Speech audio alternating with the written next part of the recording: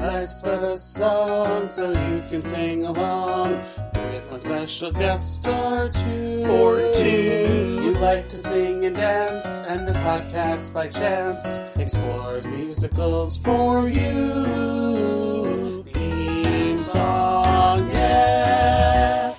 Hello, everyone. Welcome back to another episode of Life's But a Song, a podcast that likes to live in the land of musicals.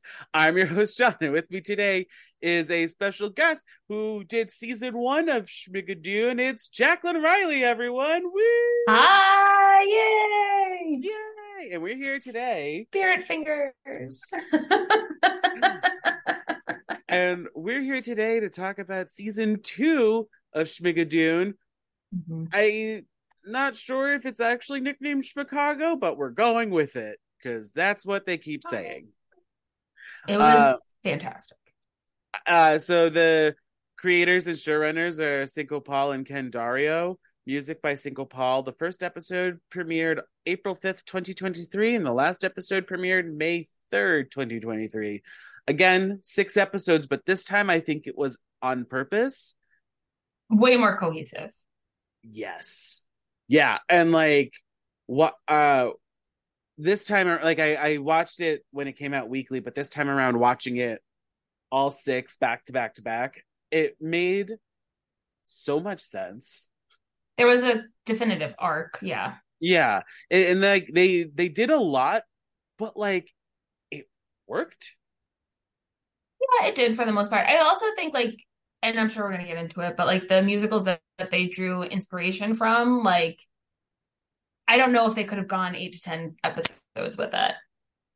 I think it would, without it being like campy, cheesy. You know what I mean? And like losing focus. Right. Because, well, yeah. So just a quick recap. Melissa and Josh, played by Cecily Strong and Keegan-Michael Key, my best friend. Key. Yes. Yeah. We went to the same college. No. They're back.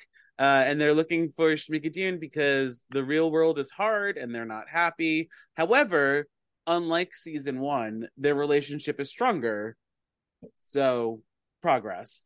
They're in a rut. Sorry. They're in a rut with just life.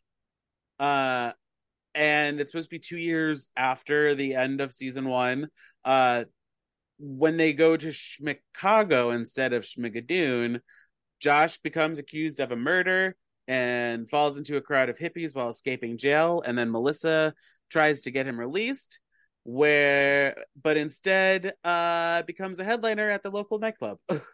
And the cast of characters are back, but they're playing... Well, sorry, the cast of actors, I should say, are back, but they're playing very, very different characters. But we have some newbies this season.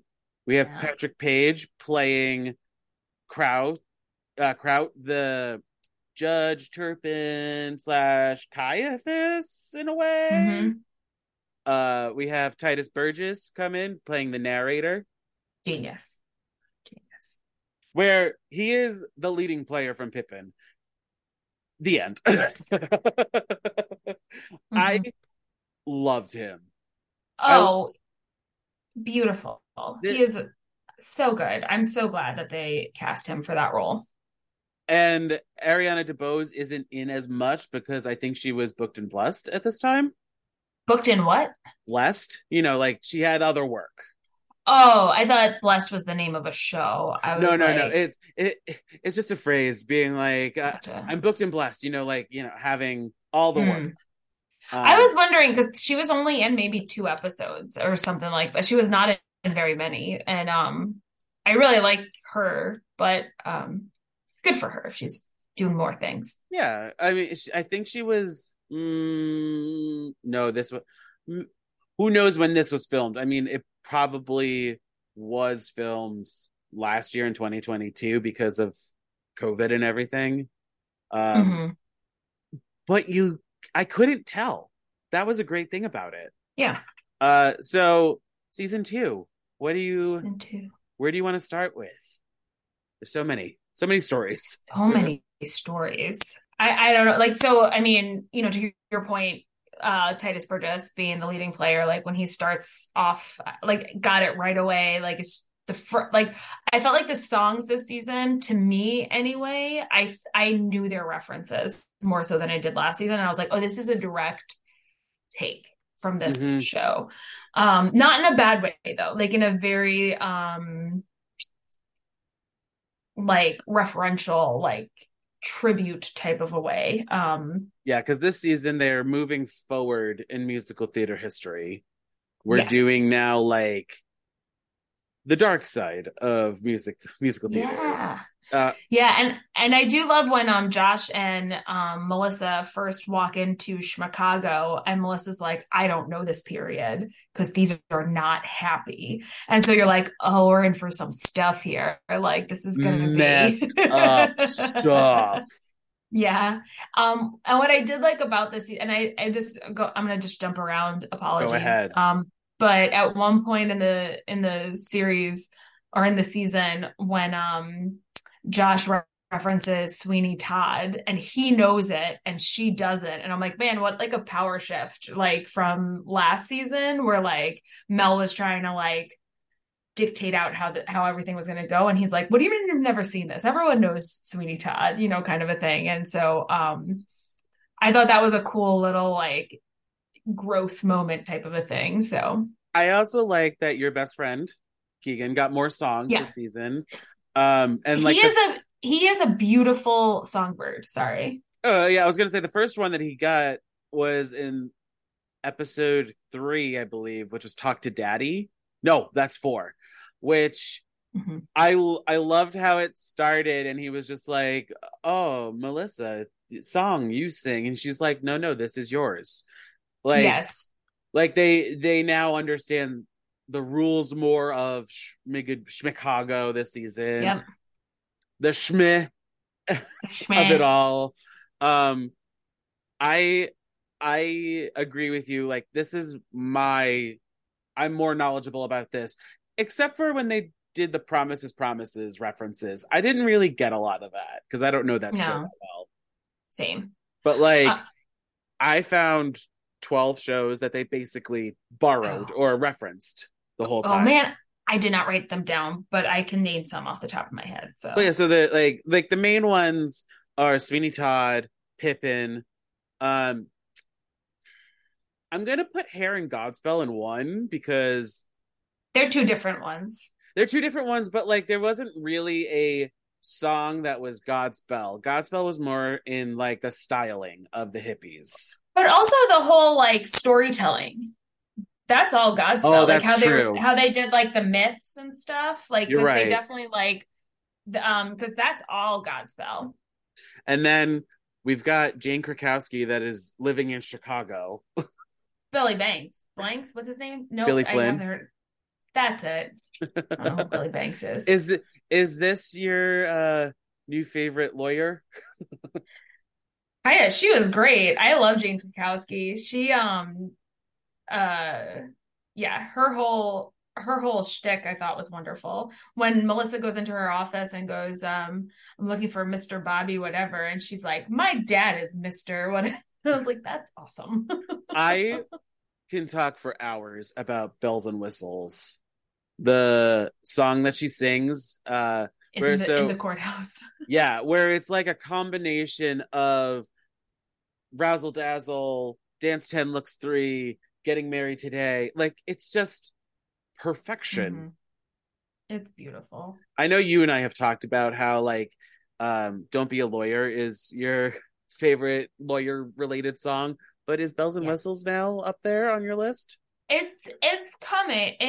It's very good. I what I liked about it though is that it celebrates that like you have to have a knowledge of the law to really get to a certain point and like because a lot of people like to talk about laws and politics but don't fully know it. And I'm like, but you have to listen to this because like that's right. Like it takes a certain level of education Well, to she's also fully grasp it. in that episode she also or yeah, she also says the law is 10% precedent and 90% wow.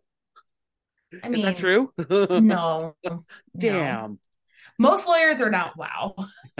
Well, that I mean that was going off of the I know. Chicago of it all. 100%.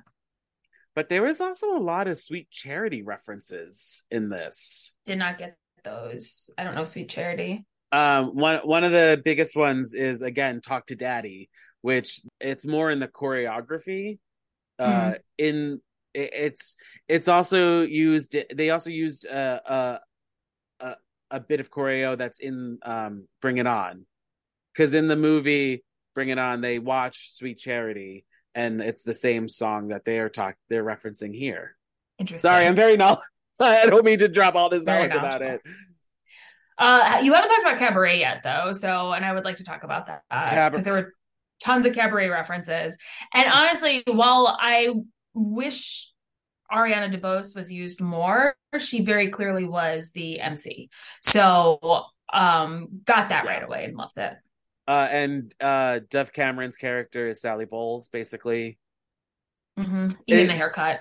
I love that they proposed the question: what if Sweeney Todd was the father of Sally Bowles, who falls in love with pick a hippie from Hair, any hippie, yeah, or Pippin, Pippin, yeah, like, and then whoever thought of combining Mrs. Lovett and Miss Hannigan from Annie to be Kristen Chenoweth deserves like all the money and awards. Done. Take my money. Take it. I loved it. I also love that Company was referenced a lot. The biggest one being the female barfly. That's the character name. I didn't coin that. I looked it up on IMDb. Okay. Every episode she had to sing, I'll drink. She had to say, I'll drink to that. Also, though, like, not for nothing, most relatable character in the show. Like, that is after the last few years. Yeah, I'm just gonna drink. Like, that's kind of well, yeah, and that was interesting about this whole season because, like, I don't know when he wrote this or when they wrote this, but it felt very much like a theme is the pandemic, and I have a feeling we're going to be seeing a lot of those in the next few years. Yeah, because, like, 100%. You know, we went through the pandemic. Life got hard and difficult, and like we all wanted an escape, and they wanted to go to Schmigadoon but instead found Schmicago, which made it more difficult. Although I don't know how much time passes in this, and so I'm wondering how time works in the Schme world universe. Yeah, the Schmuniverse. The Schmuniverse. The Schmuniverse. I don't know. I feel like they were probably only gone for 15 minutes in the real world. Actually, yeah, that makes because the first one I believe they were going on some sort of retreat. Yeah, a hike. And got lost, and then this time it was they were looking for it. Mm-hmm. How did you feel about the actors playing different parts though? Like, did they make sense? I didn't see any like connecting tissues from their season 1 characters. Mm-mm. No, and I like that. I like that it was just a separate show. Like, even Alan Cumming, Kristen Chenoweth, who played the lady who runs the club, Anne Hirata. Yes, I mean, what a different character Anne was. Like, that was wonderful. Yeah, I think that it's like to me it almost like is more of an anthology, and I like that because you could do more with that in my eyes. And like I liked that they called it out in the first episode where Josh is like, "Oh look, it's everyone," and what does she say? She's like, "You're not going to praise Sutton Foster for doing Millie for playing Millie while she's doing some other character." Yeah. So it was like I liked the commentary, but I also just liked the show. I thought it was really well done. Yeah, and I thought everyone was well cast for what they were doing. I didn't know much about who's the old guy who plays Sauerkraut, whatever his name is. Patrick Page. I don't know him, but man, when he got his songs, I was like, oh, he's legit. And I enjoyed his. He is most known for recently being in Hadestown. Yes, I remember looking that up. But I liked it a lot. Was he was in Hades. Yep, he was Hades in Hadestown. Wow, his picture on Wikipedia is him when from like 2002, and he looks so young. 20 years ago, 21 years ago, yeah. But also too, like I feel like they age you up. Like they wanted to make him more creepy. Oh yeah, I mean they definitely like makeup played a big role in this season Yes, because they were for sure. doing they made reference to the original Pippin. There was Hmm. Cabaret with Ariana DeBose as well as Dove Cameron, Patrick Page, and Harada, uh, Alan Cumming, and Kristen Chenoweth all had like white powder on their face to like give them a Hmm. spookier look. Hmm. But then even the hippies all had some sort of face paint on. Yes, yes, the smiley faces, the rainbows, the peace signs, like made so much sense. And to me though, it was weird that like this all lived at the same time, but you know, when you zoom out, you're like, oh, these all did come out around the same time. Like, Yeah, so it is weird, but it's also like what was happening. So it's that weird commentary too that you have like because even the lighting, right? Like when you're with the hippies and like they're doing their Godspell things and showing their myths or whatever they're called, the stories, parables. parables, thank you. You know, it's super bright and it's all, you know, it's very like big movements and all this. And then you're into the Chicago and it's very like it's dark, it's seedy, It's Fosse. yes, it is Fosse. Okay. Can I go back to references? Because I do have a question. The Do We Shock You song. I was listening to it again yesterday. It's the second song in the Mhm. season. It's the one that the girls sing, or yeah, at the club when they're, you know, talking about who they are. Is that Gypsy? No, that's Big Spender from Sweet Charity. Gotcha. Because I don't know, there were some things in it that made me think Gypsy. And I that's mean, why.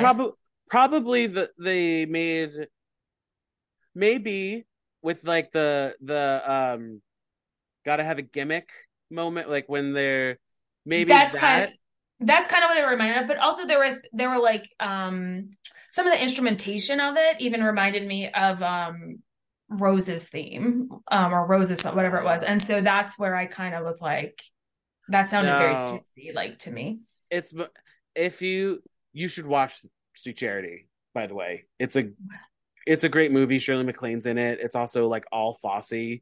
Um, Yeah. but like that one is like a direct connection Gotcha. because they have a line of women on a bar Got it. and they're doing a pose and then they move and yeah. So the Gotcha. one that I didn't get is the last song of the entire season, A Happy Beginning.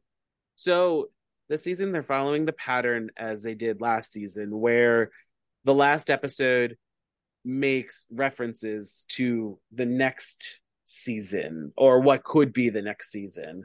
Um, because and if you're and since we're following like musical theater history, the next season is probably going to be the 80s and 90s. Um, Hmm. so within Disney. well, more like the British invasion of the mega musical and everything. So you have Phantom, they make reference to that. We have potentially Les Mis, there's Cats, there's probably going to be Rent at some point.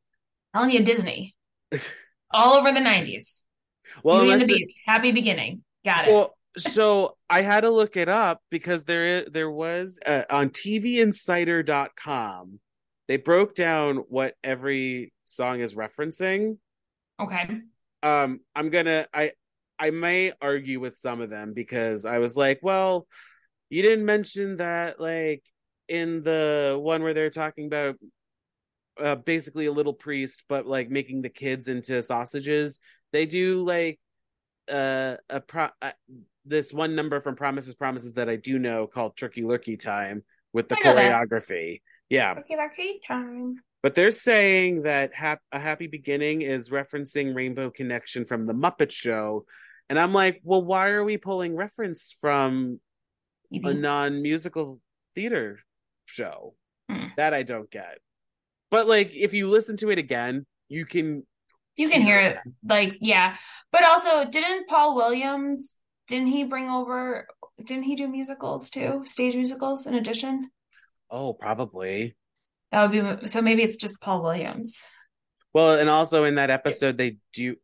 Yes, Paul sorry. Williams, speaking of Phantom, he was the Phantom of the Paradise too. So I'm just throwing that out there, like connected. Oh, but like also in that episode, they reference Dreamgirls, which is 80s. Is it? Yeah, yeah, yeah. Oh, Like early 80s. I want to say it's okay. between 80 and 82. And that's what the return of Ariana DeBose to the season, singing Over and Done. Yes. Yes. It's been a minute since you watched it, right? It has, but I did listen to this is a soundtrack, right? Not a cast recording because Soundtrack, yeah, it's yeah. soundtrack. I did listen to the soundtrack as I was driving around yesterday, so I'm the songs are top of mind, even if the everything in the show is not. So I honestly also thought of you while watching, while seeing Melissa's costumes. They were very like 60s mod and everything. I don't know. I yeah, felt like some of them were like your vibe in a way. in a way, Not the full styling, but yeah, like, yeah, a yeah. dress here and there. She had some. I thought she had some great. Yes, I did think um the costumes here were beautiful and yes she and I because she kind of like was that bridge between that dark seediness and the happy bright colors, so I yes, so that is definitely like the palette that I more identify with. I also liked that they had Keegan Michael Key in the little like mock turtleneck thing at the end with the jacket and stuff, and I was like, that looks right, like Yeah. I also really liked how seamlessly all of these musicals just like wove together. Yeah, and like Aaron Tveit, like to be Pippin, the guy from Hair, and Jesus from Godspell in one character, like, man, I would never have put those three together, but okay.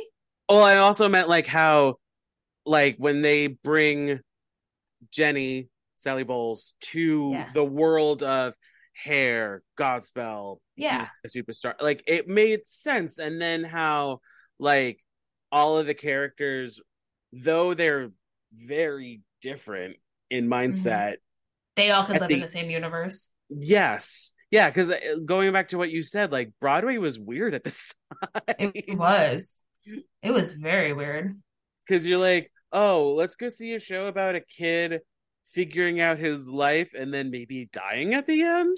But Yeah. also, let's go see Jesus Christ Superstar. And then, Who hey, also dies at the end. who also dies at the Spoiler. end? But then, and then Sweeney Todd, all death. All death. Uh-huh. All death. But There's then, but then so let's go dark. see Annie. Also not happy though. Like, Oh, you're right. This is like I don't know. I don't know Promises, Promises. And Sweet Charity, there's a lot of bummer moments in that. mhm.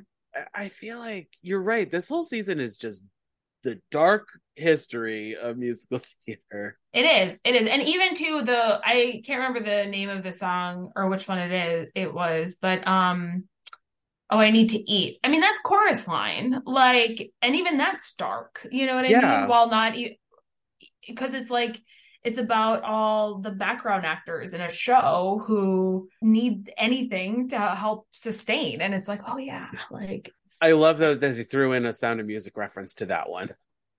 did they?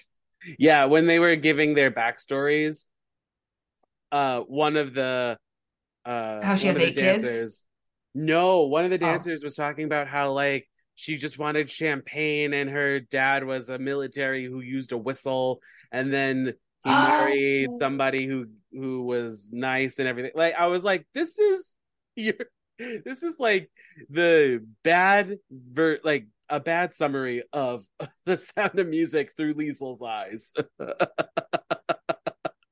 Yeah, now Sound of Music is one of my least favorite shows, so Yeah, I could see, but yeah.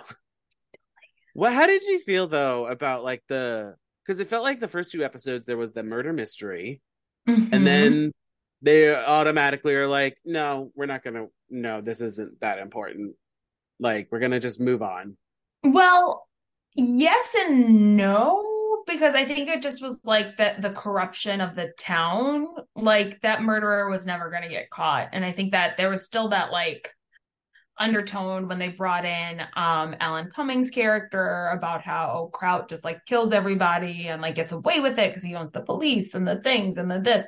And so like I felt like it was just very like mob bossy Other um than murder mystery. rather than murder mystery, yeah. There was a moment where I thought it was Dove Cameron who murdered her roommate. Oh, Well, I mean, there. She's supposed to be very. Is aloof the word I want to use? yes. She's very aloof, and she's, a little vapid and everything. But there was a moment when she's talking to Melissa, and I believe it's when like they become roommates, that I was like, oh, maybe she killed Elsie for the spotlight. But then like 2 seconds later, they're like, no, Patrick Page killed her. Yeah. We're Yeah. gonna open No, up this whole other thing. yeah, like and that's what I initially like that was I was like, "Oh, he's the bad guy. He kills everybody. He runs the town." Like, got Yeah, he's it. is Turpin and Caiaphas. and Yes.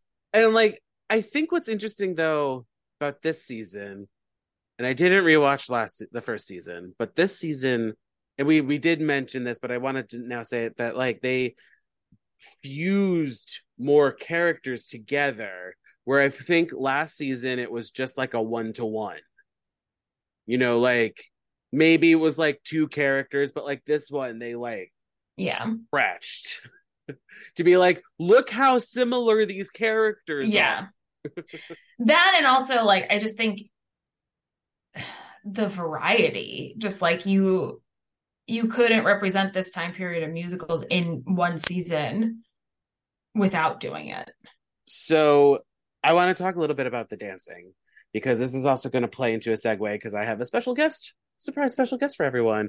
Uh, Ooh. I watched this again for this, but when I first watched it, I was flabbergasted that they got away with a lot of the choreography that they did, because it is so known. Oh, yeah. Like, opening number, Welcome to Chicago. They used a lot of the choreography from Magic to Do. Mm-hmm. And off air, I managed to talk to one of the associate choreographers on it, and I was just like, "How did you guys get away with this?" Well, I found out there's no like you can't really copyright. Nope, you cannot. I mean, but that was interesting. So then, as the season progressed, there was a lot of things that, like, if you know the reference, and you're like, this is like brilliant what you do. Like Mm-hmm. Rich Man's Frug from Sweet Charity and Talk to Daddy, they borrowed so much of it because it's all Fosse, Mm-hmm. and you could Fosse did Charity. Fosse did Sweet Charity, Jeez. and they added the phones to it to Bye make bye it, Birdie. and yeah, Bye Bye Birdie, and it was just it's so fascinating what they did. And there's like a range of choreo in this, where it's like the big group numbers, but then also you have, what's that one where it's the three of them busting out, That was great when it's like they have like the the rope and shackles. Yeah. yeah, where that one I found is you could drive a person crazy from Company, and I thought that was interesting how they did it, Hmm. because it's again three women and everything, but in this case it's a break out of jail song. Aren't they all talking about their marriage though in the original? They're the girlfriends of Bobby. Oh, gotcha. He has three different girlfriends that he dates, and we find out how crazy they are. I mean, there's no other way around. That's what Sondheim wanted. So I'm here with associate choreographer of Schmigadoon season 2, Michael Williams. Say hi, Michael. Hi. How would you define associate choreographer?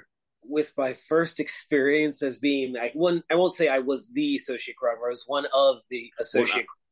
Yeah, we were like a team of five, and we all basically got together every morning to talk about our lives and what's going on, what TV shows we were watching. And then we were like, oh, yeah, maybe we should do a little bit of work as well as hanging out with our friends. So I guess being an associate choreographer is, doing your homework, doing your research, going through the script, jotting down all the ideas that come to your brain and also all the ideas of the other associates as well as the choreographer and the director. No, and it just feels like you're on the playground and you're getting to play with all the toys and all the apparatuses at the playground. It's a lot of fun. So out of all the numbers, well, first of all, were there any numbers cut? Do you remember? I wouldn't say cut. I would say they were edited to fit the realm of the TV shows. Like there were definitely bits. There were so many bits. We had pages and pages of bits that we wanted to use in the show. And of course, not all of them made it, but a lot of the good ones did make it. But there were tons and tons of bits that did not make it into the show. I know you and I have talked about I forget the name of it. The one that Bobby sings in the courtroom.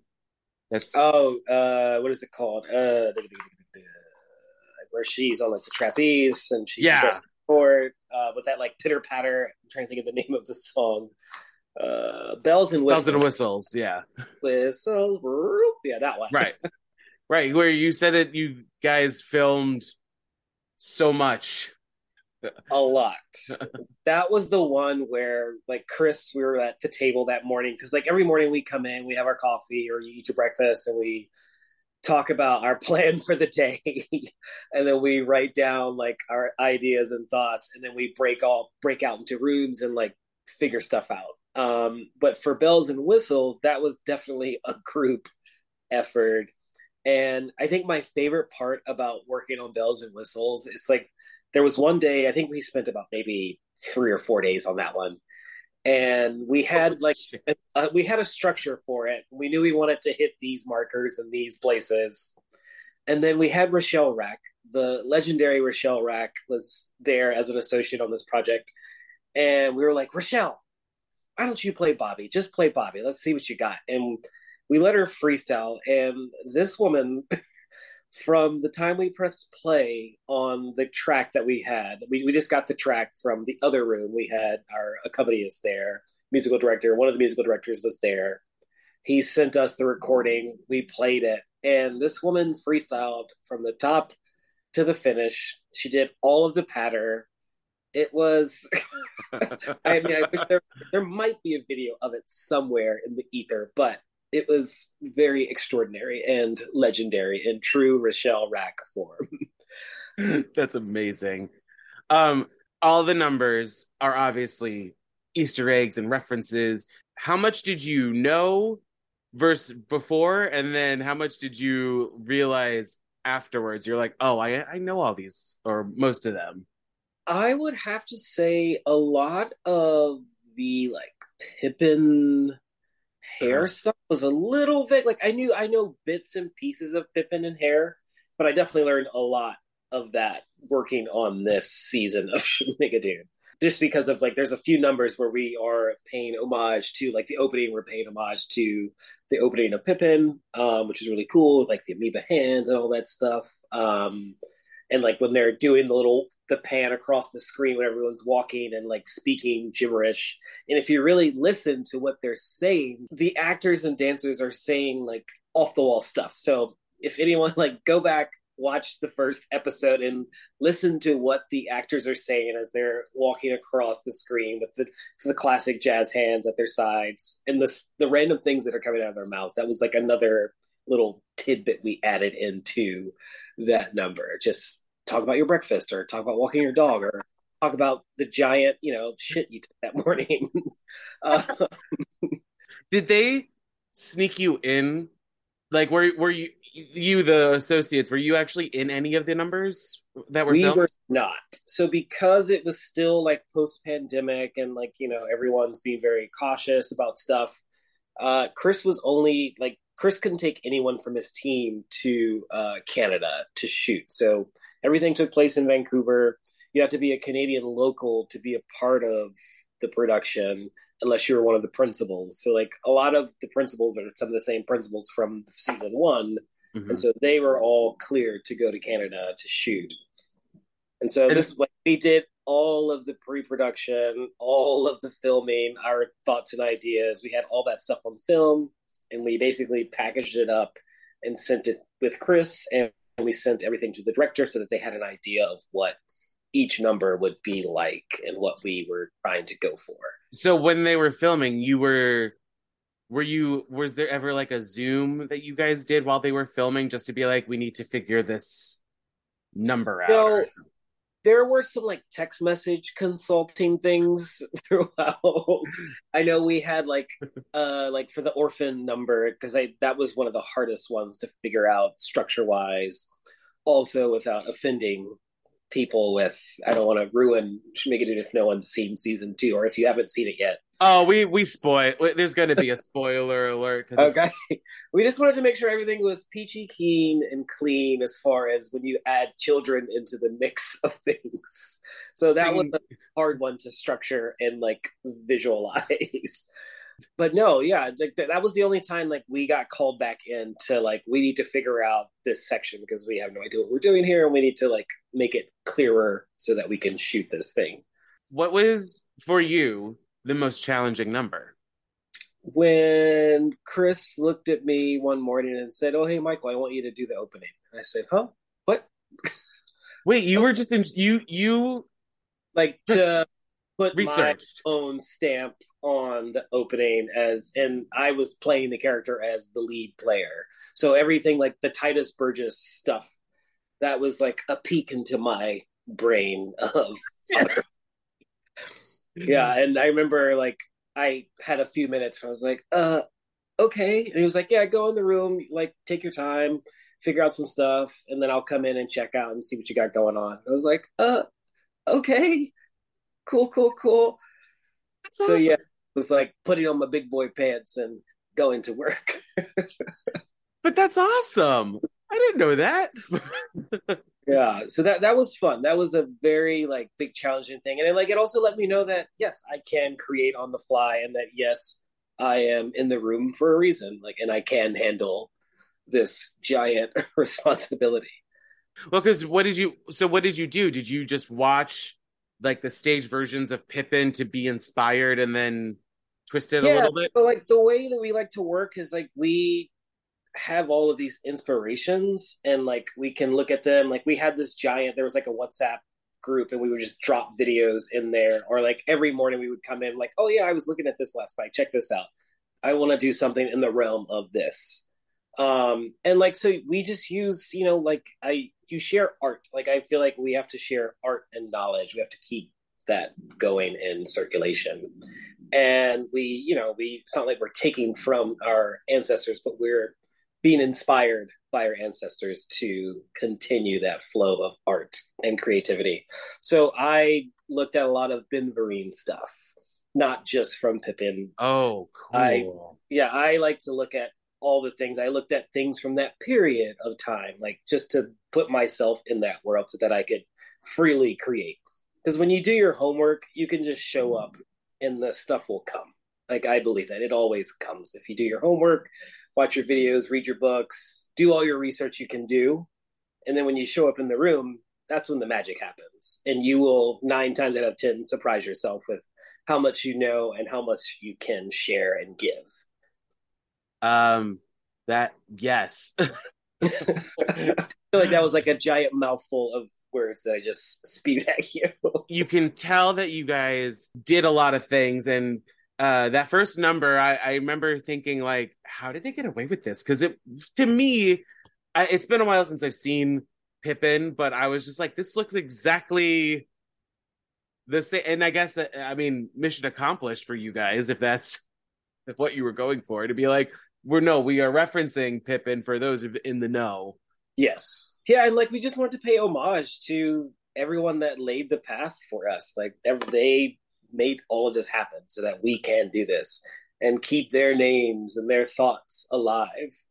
Yeah, and like everything that you saw, it's like, oh, we're getting close to, oh, no, but Yeah. they switched it up, or oh, it's a hat nod to these Like individuals. when Talk to Daddy, Uh, that I love Rich Man's Frug. that was a really fun one. That I like to watch. Yeah. Go ahead, go ahead.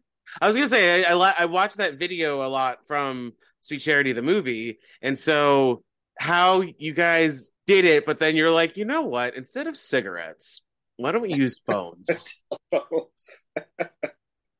That was a fun day in the studio, coming up with all of these bits in the realm of Rich Man's Frug, as well as like Rhythm of Life with Sammy Davis, just incorporating all of that fun stuff. So while I have you here, is there any fun stories you can tell that you're allowed to say? Fun stories. In the realm of Well, so like I'm assuming you get the script and in it they reference like this is like hair, let's say. And then you have to translate that from, page to the body to then to screen. So like what was like the weirdest reference that all of you were like, how the fuck are we supposed to do this? I have to go back to the orphan stuff. Like Yeah. mixing Annie and Sweeney Todd together. Like when Yes. I that part of the script, and like, like there's usually like stage directions or directorial notes in the script. There wasn't anything like that. The way that it's written in the script, it's clear as day that this is what's about to happen, that we have orphans. Okay, so we're thinking about Annie. We have this butcher. Oh, we're thinking Sweeney Todd. And then just the way as the script unfolds and the stories unfold, you're like, wait, is he? Wait, are they really gonna? This is happening. And so in my mind, and like things were happening so fast, and it's like there's one thing to read something, but then there's another thing to visualize that and do that for other people to understand. Yeah. And it be kosher to say. That's why I said it was very hard to come up with things that, because like I'll use the get naked number. We wanted to not say let's just take off our clothes. We wanted to give the idea that we're taking off our clothes, but we're just trying something new. And how can we show getting naked without getting naked? Oh, I'll take off a ring. I'm going to take my ring off. That's something different I don't do, but I'm taking something off. Oh, I'm going to take off a watch. Oh, here's a sock. I'm dangling a sock. Like we had all these ideas of, like someone walking by with like a tire, like a hubcap across their like private parts, so like so that they weren't naked. And also Cinco, the director, he was like, I don't want anyone naked. That's the one thing I don't want. I want to play around with the idea of being naked, but not actually naked. Yeah, there were so many layers within this process.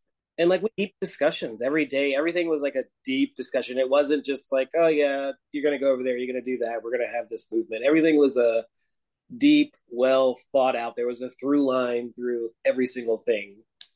I mean, you can tell that as much as it's supposed to be jokey and fun and everything, that like, no, it's serious. Yeah. Like the moves aren't easy. The choreography isn't easy by any means.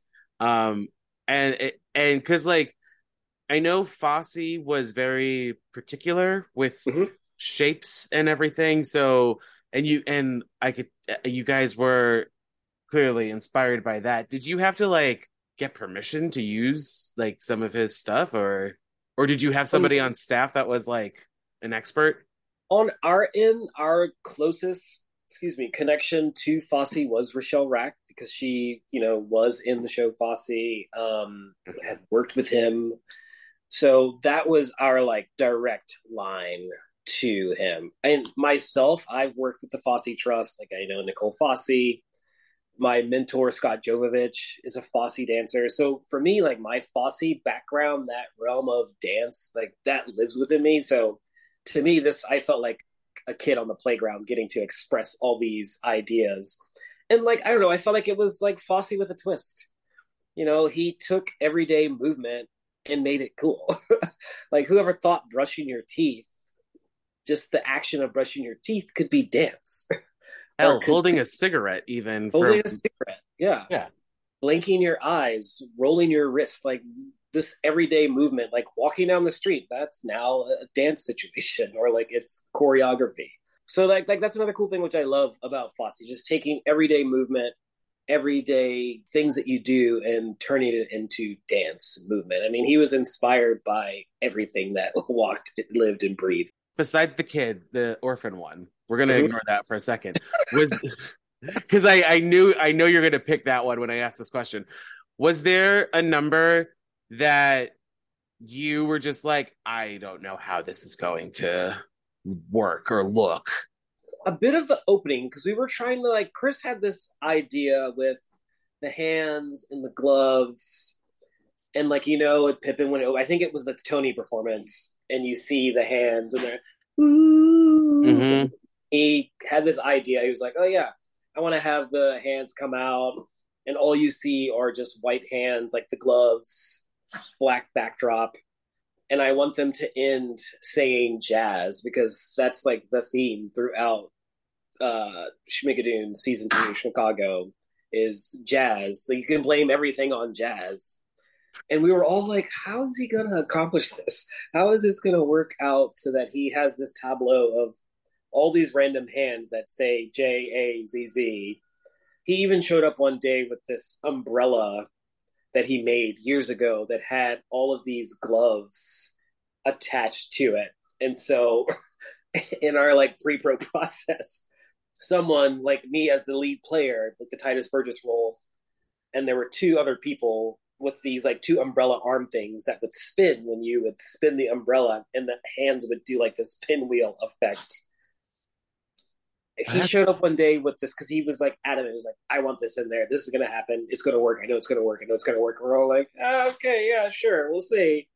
And then in production, he sends us a little iPhone video of the jazz hands. And it was the coolest thing ever. I was like, how did you accomplish that? So for me, that'd be one thing. I was like, I don't know how that's going to happen. And even like in the studio, when we had all of the bodies to make the jazz, and you're looking at it, it's like, this doesn't make sense. I don't see the jazz that you're trying to accomplish, but okay. Because you had to work with like local dancers and then video that to then them, like you said, translate to the Canadian dancers, actors. Yes. How much time did you guys have to work? We worked for a month and a half. We initially had 3, I would say 2.5, 3 weeks to get all 6 episodes done, created, conceptualized. And then we had 2 full days when we brought in our people to teach them the numbers, film the numbers, and like not just filming straight on. We had like a shot list. We had ladders, we had chairs, we had rolly chairs where someone was on a camera just to get stuff. There were so many shots and angles so that when Chris got to Canada, the director, the film team, they would just watch these videos and be like, okay, this is what we're going for. So it just made the process easy, clean, and efficient. That's amazing. So no, it was like, let's go. But it was fun. It never felt like we were working. Like, it never felt like a job. And like, we got there, it was like, 10 to 5 every day? We go in, we hang out with our friends, we create some magic, and then we go home. And then we come back the next day and do it again. And then we get a weekend. And then a few months later, we got a TV show. So, season 3, can we talk about it? No. Probably not. I wish I could, but I got nothing to give you. Damn it. Is there anything else though that you wanna share with the world? What were your fellow associates' names? Let's drop them. Show them some love. There were 5 of us: Beth, Erica, myself, Lou, and Rochelle. Yes. And then Chris's husband was there as like our associate director, who is Steven, bless his heart. He's the best human ever. Because was Chris in Canada working with the? Chris was there the entire time. Oh, okay. He was there every single day, aside whenever he had to like step out for meetings and whatnot. But like every morning we would come in, gather, talk about the plan for the day, and then we all had our assignments, and we would split off, do what we needed to do, and then we would always gather. And it was always like when we would gather, it would be like show and tell. All right, it's your turn. Let's see what you worked on today. Because were you guys assigned different aspects of the songs, or was there one song where all 5 of you were like attacking together? Yes, like the orphan thing we all attacked. A lot of the junkyard stuff we all attacked. The opening was a group effort, but parts like we divided up the opening into like bits and pieces. So like I did like the lead player stuff. Like Rochelle and Erica worked on like the ensemble stuff.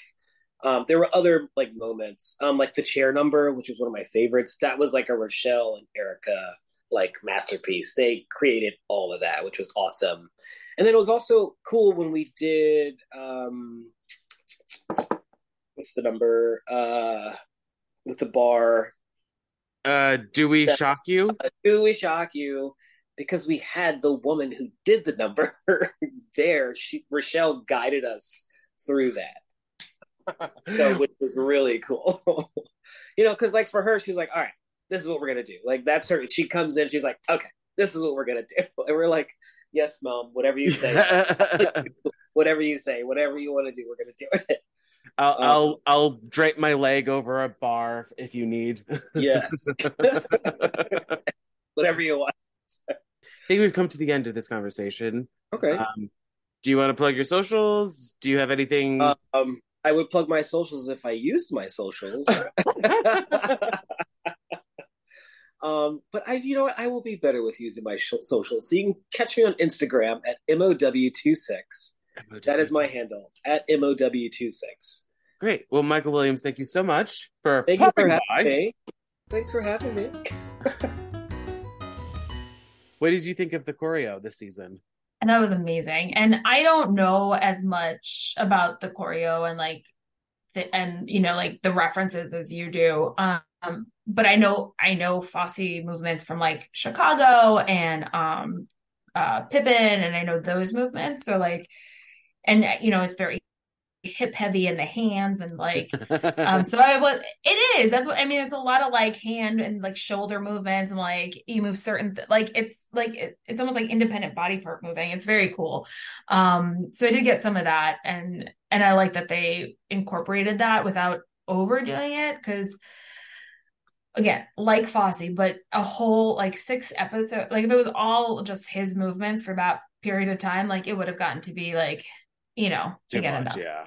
So it's that homage, while still keeping it, an overall cohesive show, which I thought which is great. I mean, it's super cool, and what a great way to do everything together. So, but then you get like "I Need to Eat," which is the opening to a chorus line, which also has very specific, yeah, and I need this. Is it called "I Need This Job"? Is that I hope I get it. I hope I get it. That is one of my favorite numbers. And so when they did it, and like and how similar it was, like it was just so cool. I really enjoyed that one. And then when Melissa comes on and like doesn't know the movements while everyone else does, I loved it, because it's like, yes, how are you in one like room together and all of a sudden everyone just magically knows the choreography? And I just love that there's one random guy in that. There's all these women and one random guy. Well, yeah, you never know what they're looking for. But then at the end, she basically hits them on accident, on purpose maybe, and she like knocked them all down. She's the last. Very like I Love Lucy moment. Yes. Yeah. Which, not sure if that's what the reference they were going for, but we love happy accidents. We do. And so I enjoyed all of that. And then God, the choreography in Bells and Whistles also was just like stunning. Like I don't even know what else to say about it. It seems like she had fun. I hope she had fun. I think she Yes. had fun. Well, I feel like though, did you watch 30 Rock? No, I haven't. I've So, seen clips of it though. but like she definitely, I felt like she almost brought elements of the Jenna character who like thinks she's like this wonderful like God's gift to acting like to this role that like I'm better than everyone else. I'm the great, so and you had to in this character, but I saw a lot of like those two similarities. And I just loved it. I think she's hilarious and wonderful. And I love how it's Jane Krakowski is the last name, right? Am I saying Correct. that right? I love how Jane Krakowski though brings this like super confident character to life while also being just like weird and funny and relatable. Like I don't know how she does it, is where I'm going. And like, I'm happy because last season we only got like one episode with her, and that was it. She was credited for all of them. She was really only in one Yes. episode. This time we got more of her because they're like, well, we have her. Let's use her. Yeah. I feel like too, getting away from the choreography a little bit, but I feel like Martin Short was the other one that I was like, oh, he made more sense this season as the leprechaun. Yes. I wonder what they're gonna do next season. Like, what's the basis of it going to be? We were speculating, and then obviously after that, it's like gonna be the 2000s if there's a season 4. So it seems like if we're following a theme, that it's gonna be Schmeh and a place, because first season was Brigadoon, this season was Chicago. So whatever next season is, it's Schmeh place. I want it to be Schmatz, just because it's funny to say. What's Schmatz? So it'll be Schmeh and then cats. Oh, Schmatz. I like that.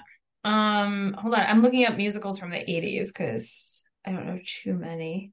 There's a lot. There's gonna be a There lot. are a lot I don't know. Wait, Chess was in the 80s? Yeah. Is that One Night in Bangkok? Yes. I can't wait for that. I can't wait for what they're gonna do with that. Sorry. little Benny Anderson and Bjorn Ulvaeus in it. Yeah.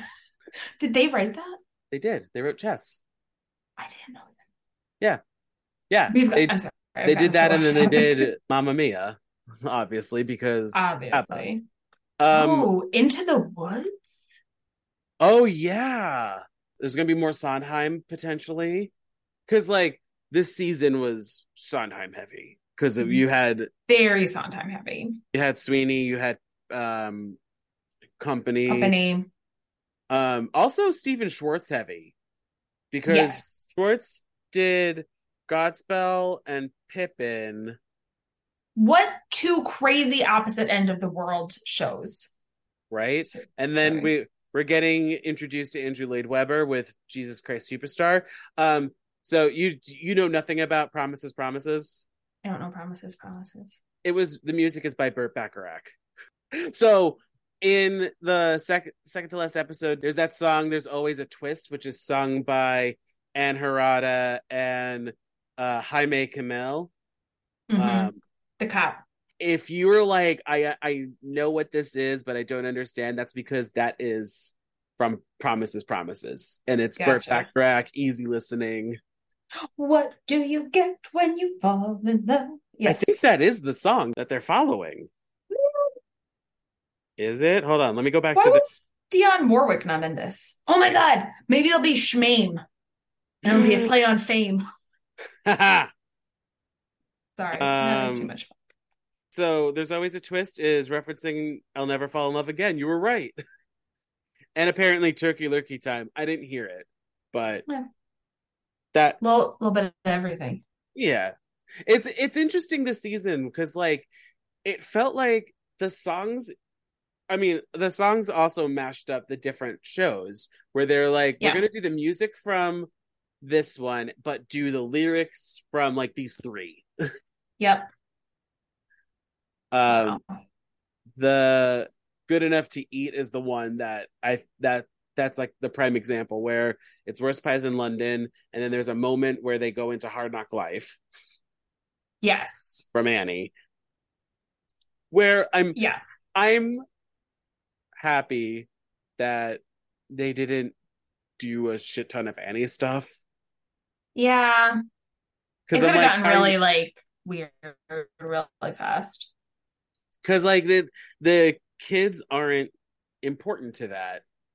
It was the weird love story between those two. And I felt like those two need to work together again in something else. Alan Cumming and Chris Oh, Chenoweth. they should do all the things. Like, why can't, yes. Why can't we have a stage version of this?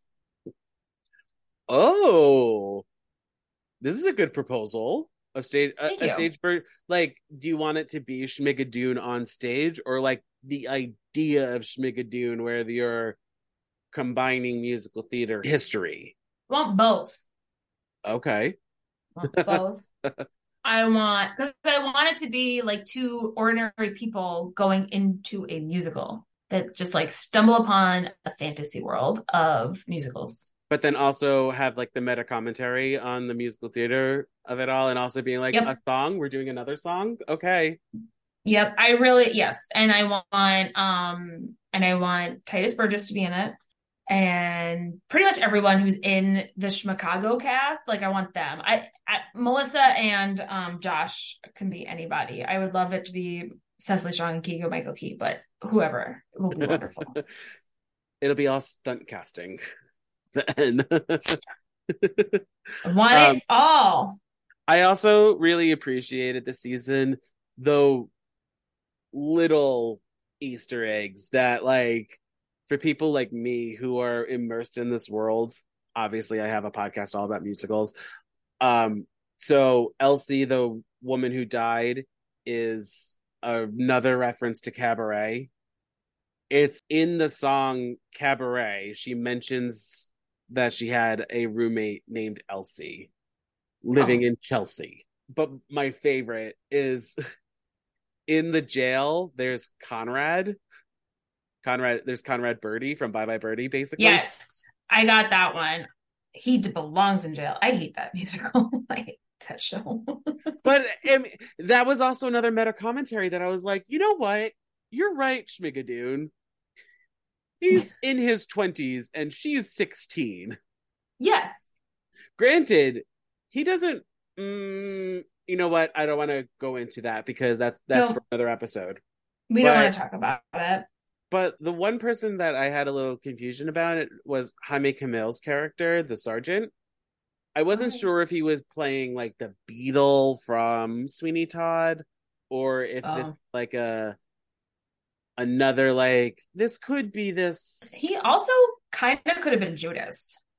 I know it's a there was no like West Side Story reference, but could he be like a Krupke kind of character where he's Yeah, like I would think playing so. cop? I was also really surprised there was no West Side Story West references. Side I felt like that Story would have been is in a weird time period. like transitionary period. Yeah. Yeah. Plus, I guess they didn't want to It's like aside because Ariana was in it. So maybe, probably, yeah. But I feel like West Side Story and Gypsy are kind of like a little in betweenish, but pull on both eras very well. I like Gypsy. Gypsy's great.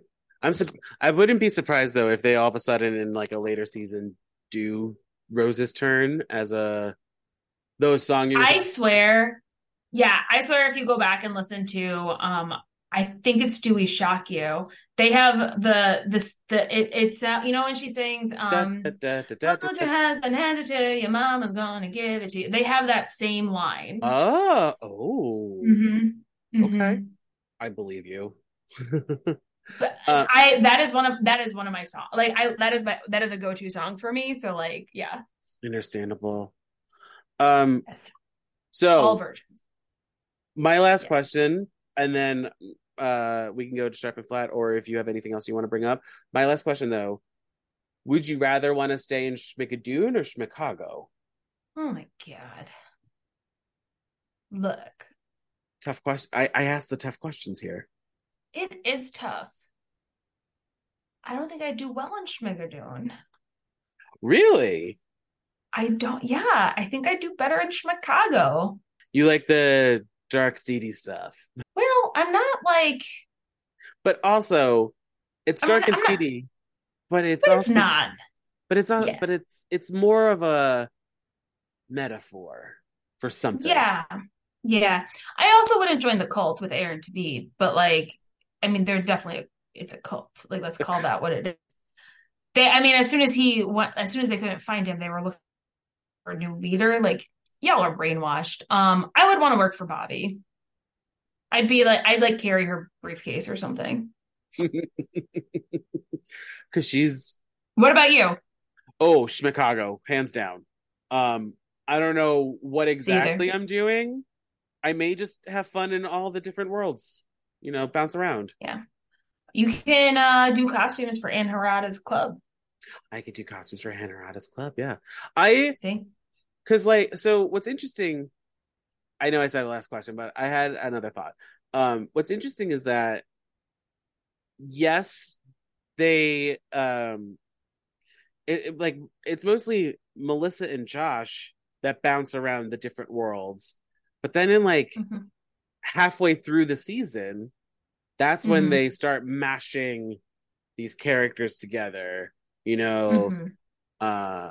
And I really appreciated that because last Yeah. season, because of all the shows that they were referencing, all of the characters made sense.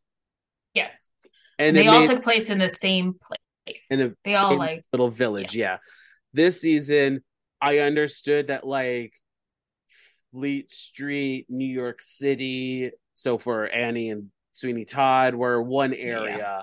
You had Chicago and Cabaret in another area, and then you had the hippies in their own area. I wonder what they're going to do for season 3. I'm really looking forward to it. I hope it happens. I don't know, but I've been looking up musicals from the 80s and 90s. First of all, some of the ones from here were that we discussed are from the 80s too. So like, Oh, which ones? it said Chorus Line, but that might have been the movie.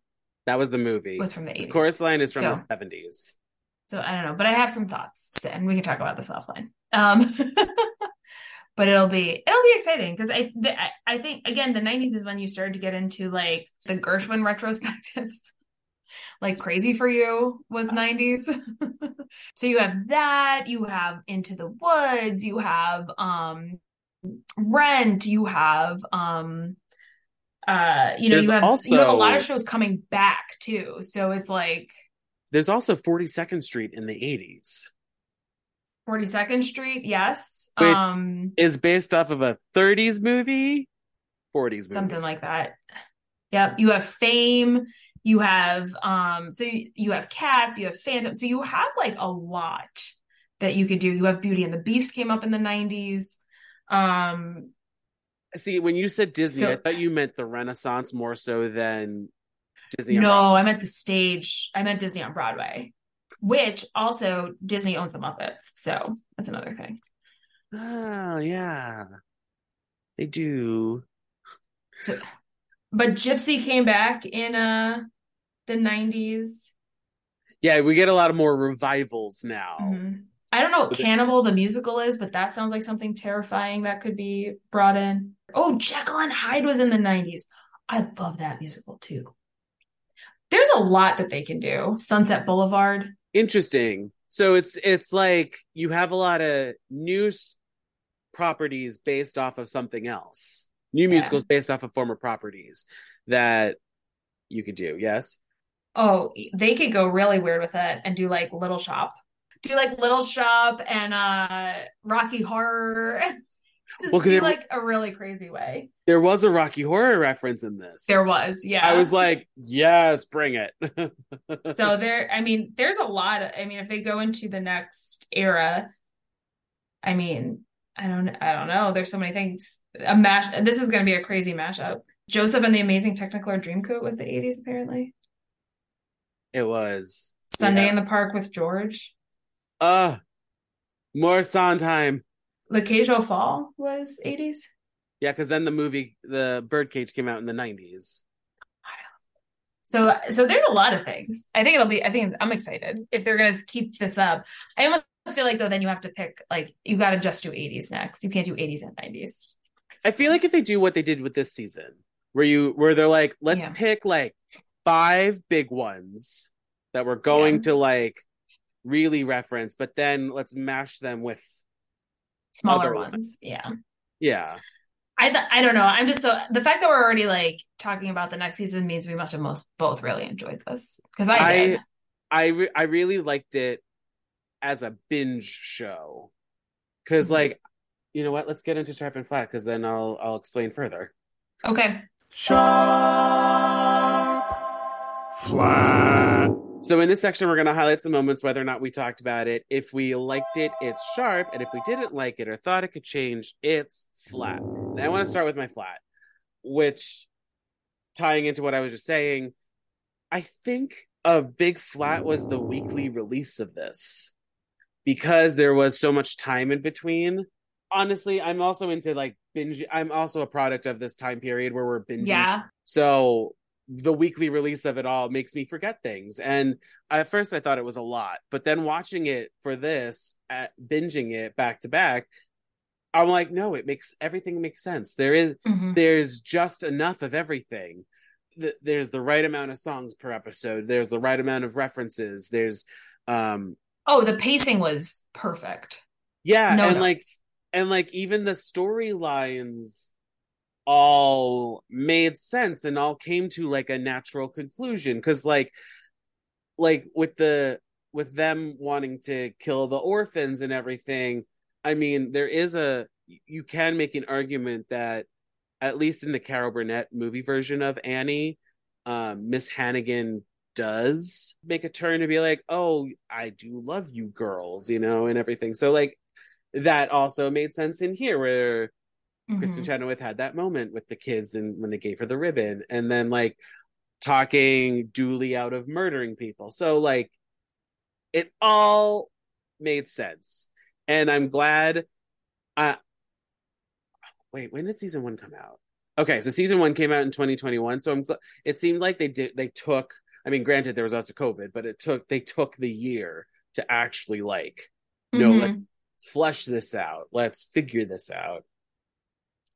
And my other flat, I only have 2 flats for this. My other flat is the busting out costumes, the performance ones that the 3 women wear.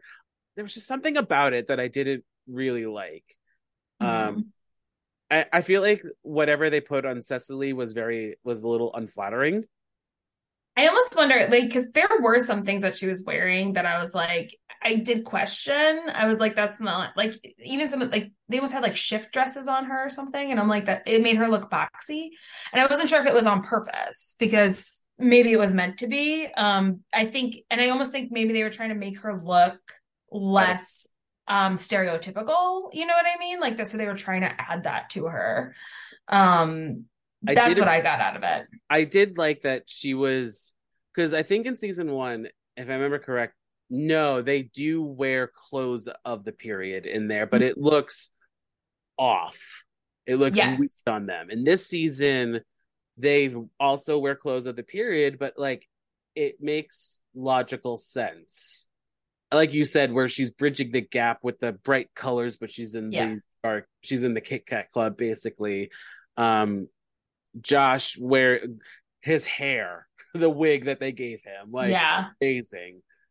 That was crazy. What were your flats for this? My flats for this season. While I appreciated everything they did for it, I do think they tried to do a little too much again. I feel like there were some things, I don't know, like I didn't love all the Sweeney Todd references. I'm not as big of a fan of that show and things like. And to me, I was like, I felt like it could have been brought in, like those characters could have been brought in different ways. That storyline was not my favorite.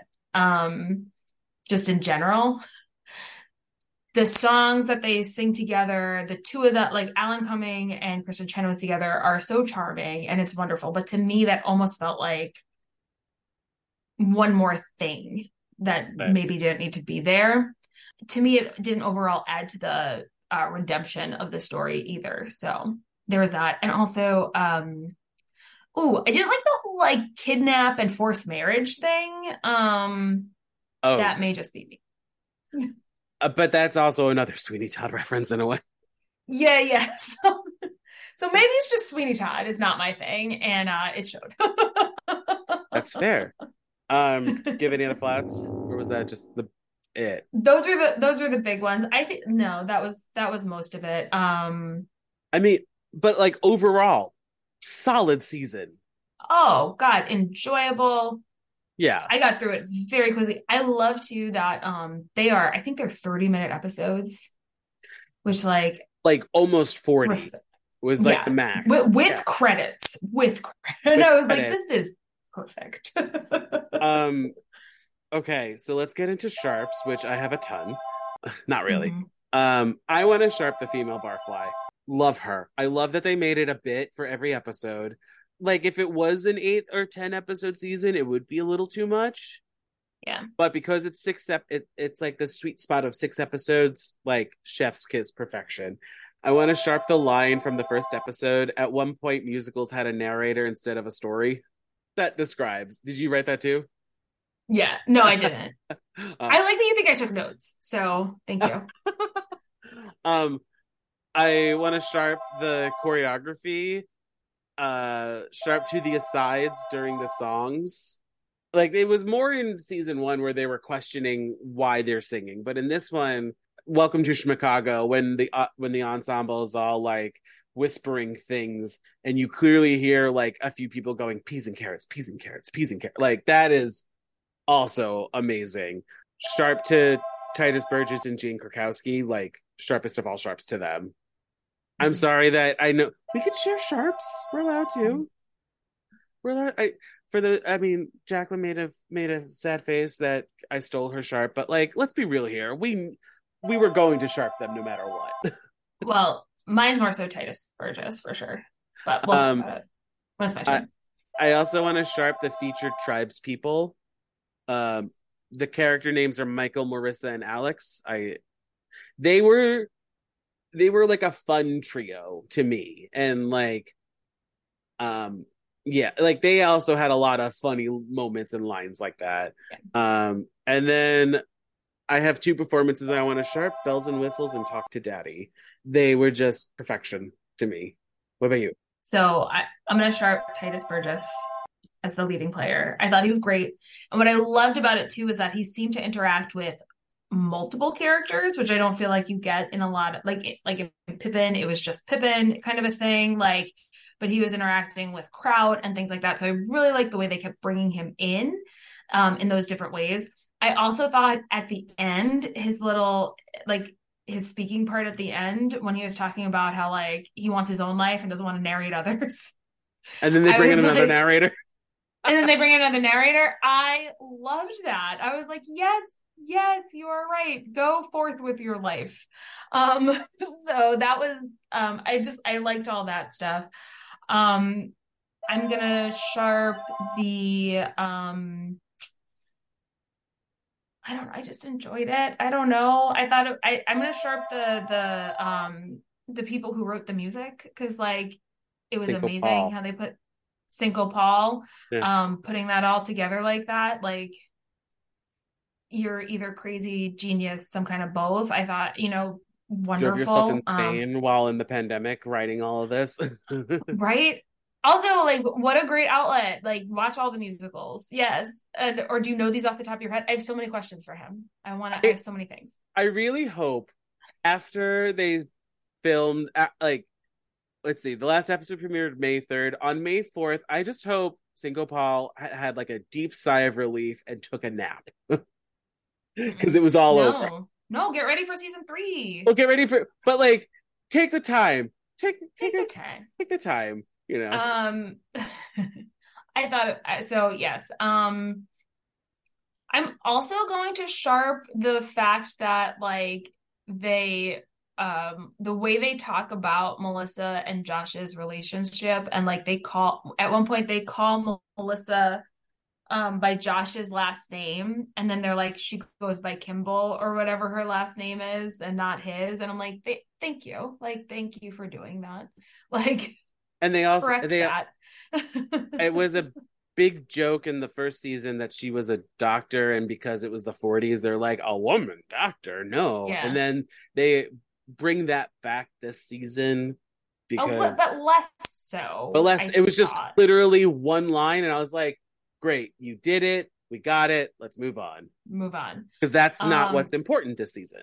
No, what's important this season is that you didn't murder someone. So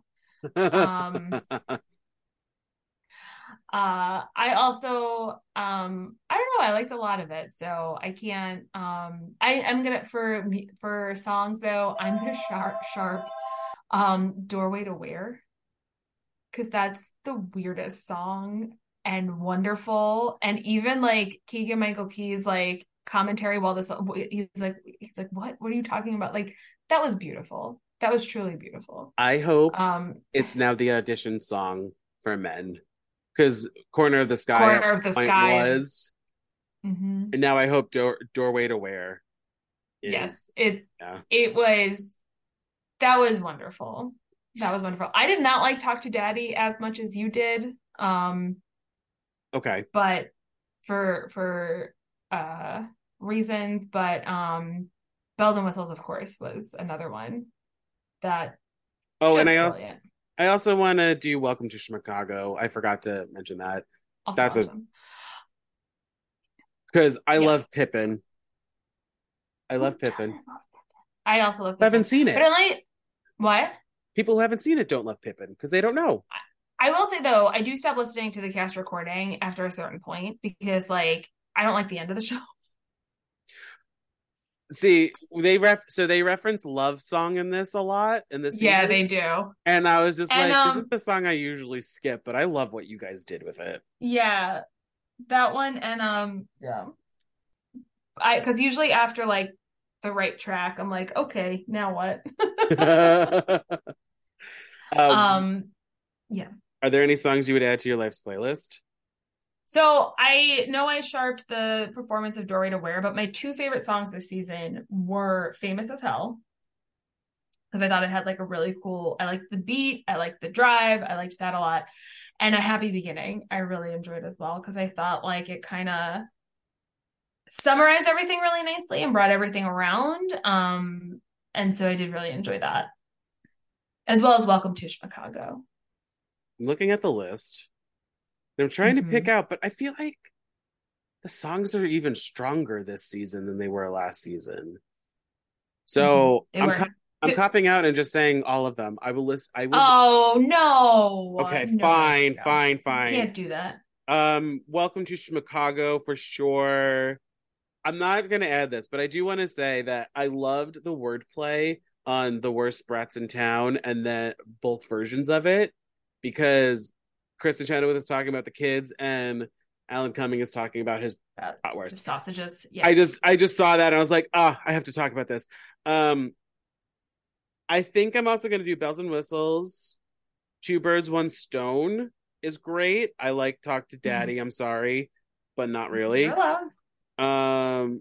Maybe It's My Turn Now, which that is a great anthem-y song. Is that no, what's the Over and Done is the one that Ariana sang. Dream Girls, right? Yes. Maybe It's My Turn is the Cecily Strong, and it's Maybe This Time from Maybe This Time, yeah. I listened to the Cabaret Cast recording for like days after watching some of these episodes, because I was like, well, gotta. And then A Happy Beginning. It's a good song. It is a great song.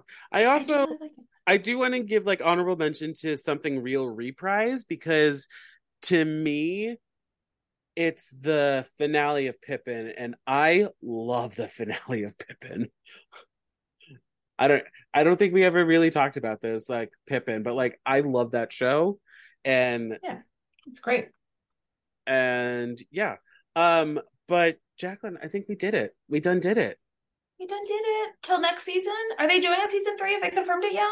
I don't think it's been confirmed. Well, I don't know what's going on because of the strikes and everything. But I don't know if Oh, true. I feel like there was such a good response from what I've seen of the season, and I feel like, unlike what happened to other musical shows that recently came out where the streaming service just like got rid of it immediately, I feel like Apple TV is happy. Rise of the Pink Ladies, Paramount Plus pulled it off as soon as it finished. That was stupid, though. Yeah. Like, why did we have that to begin with?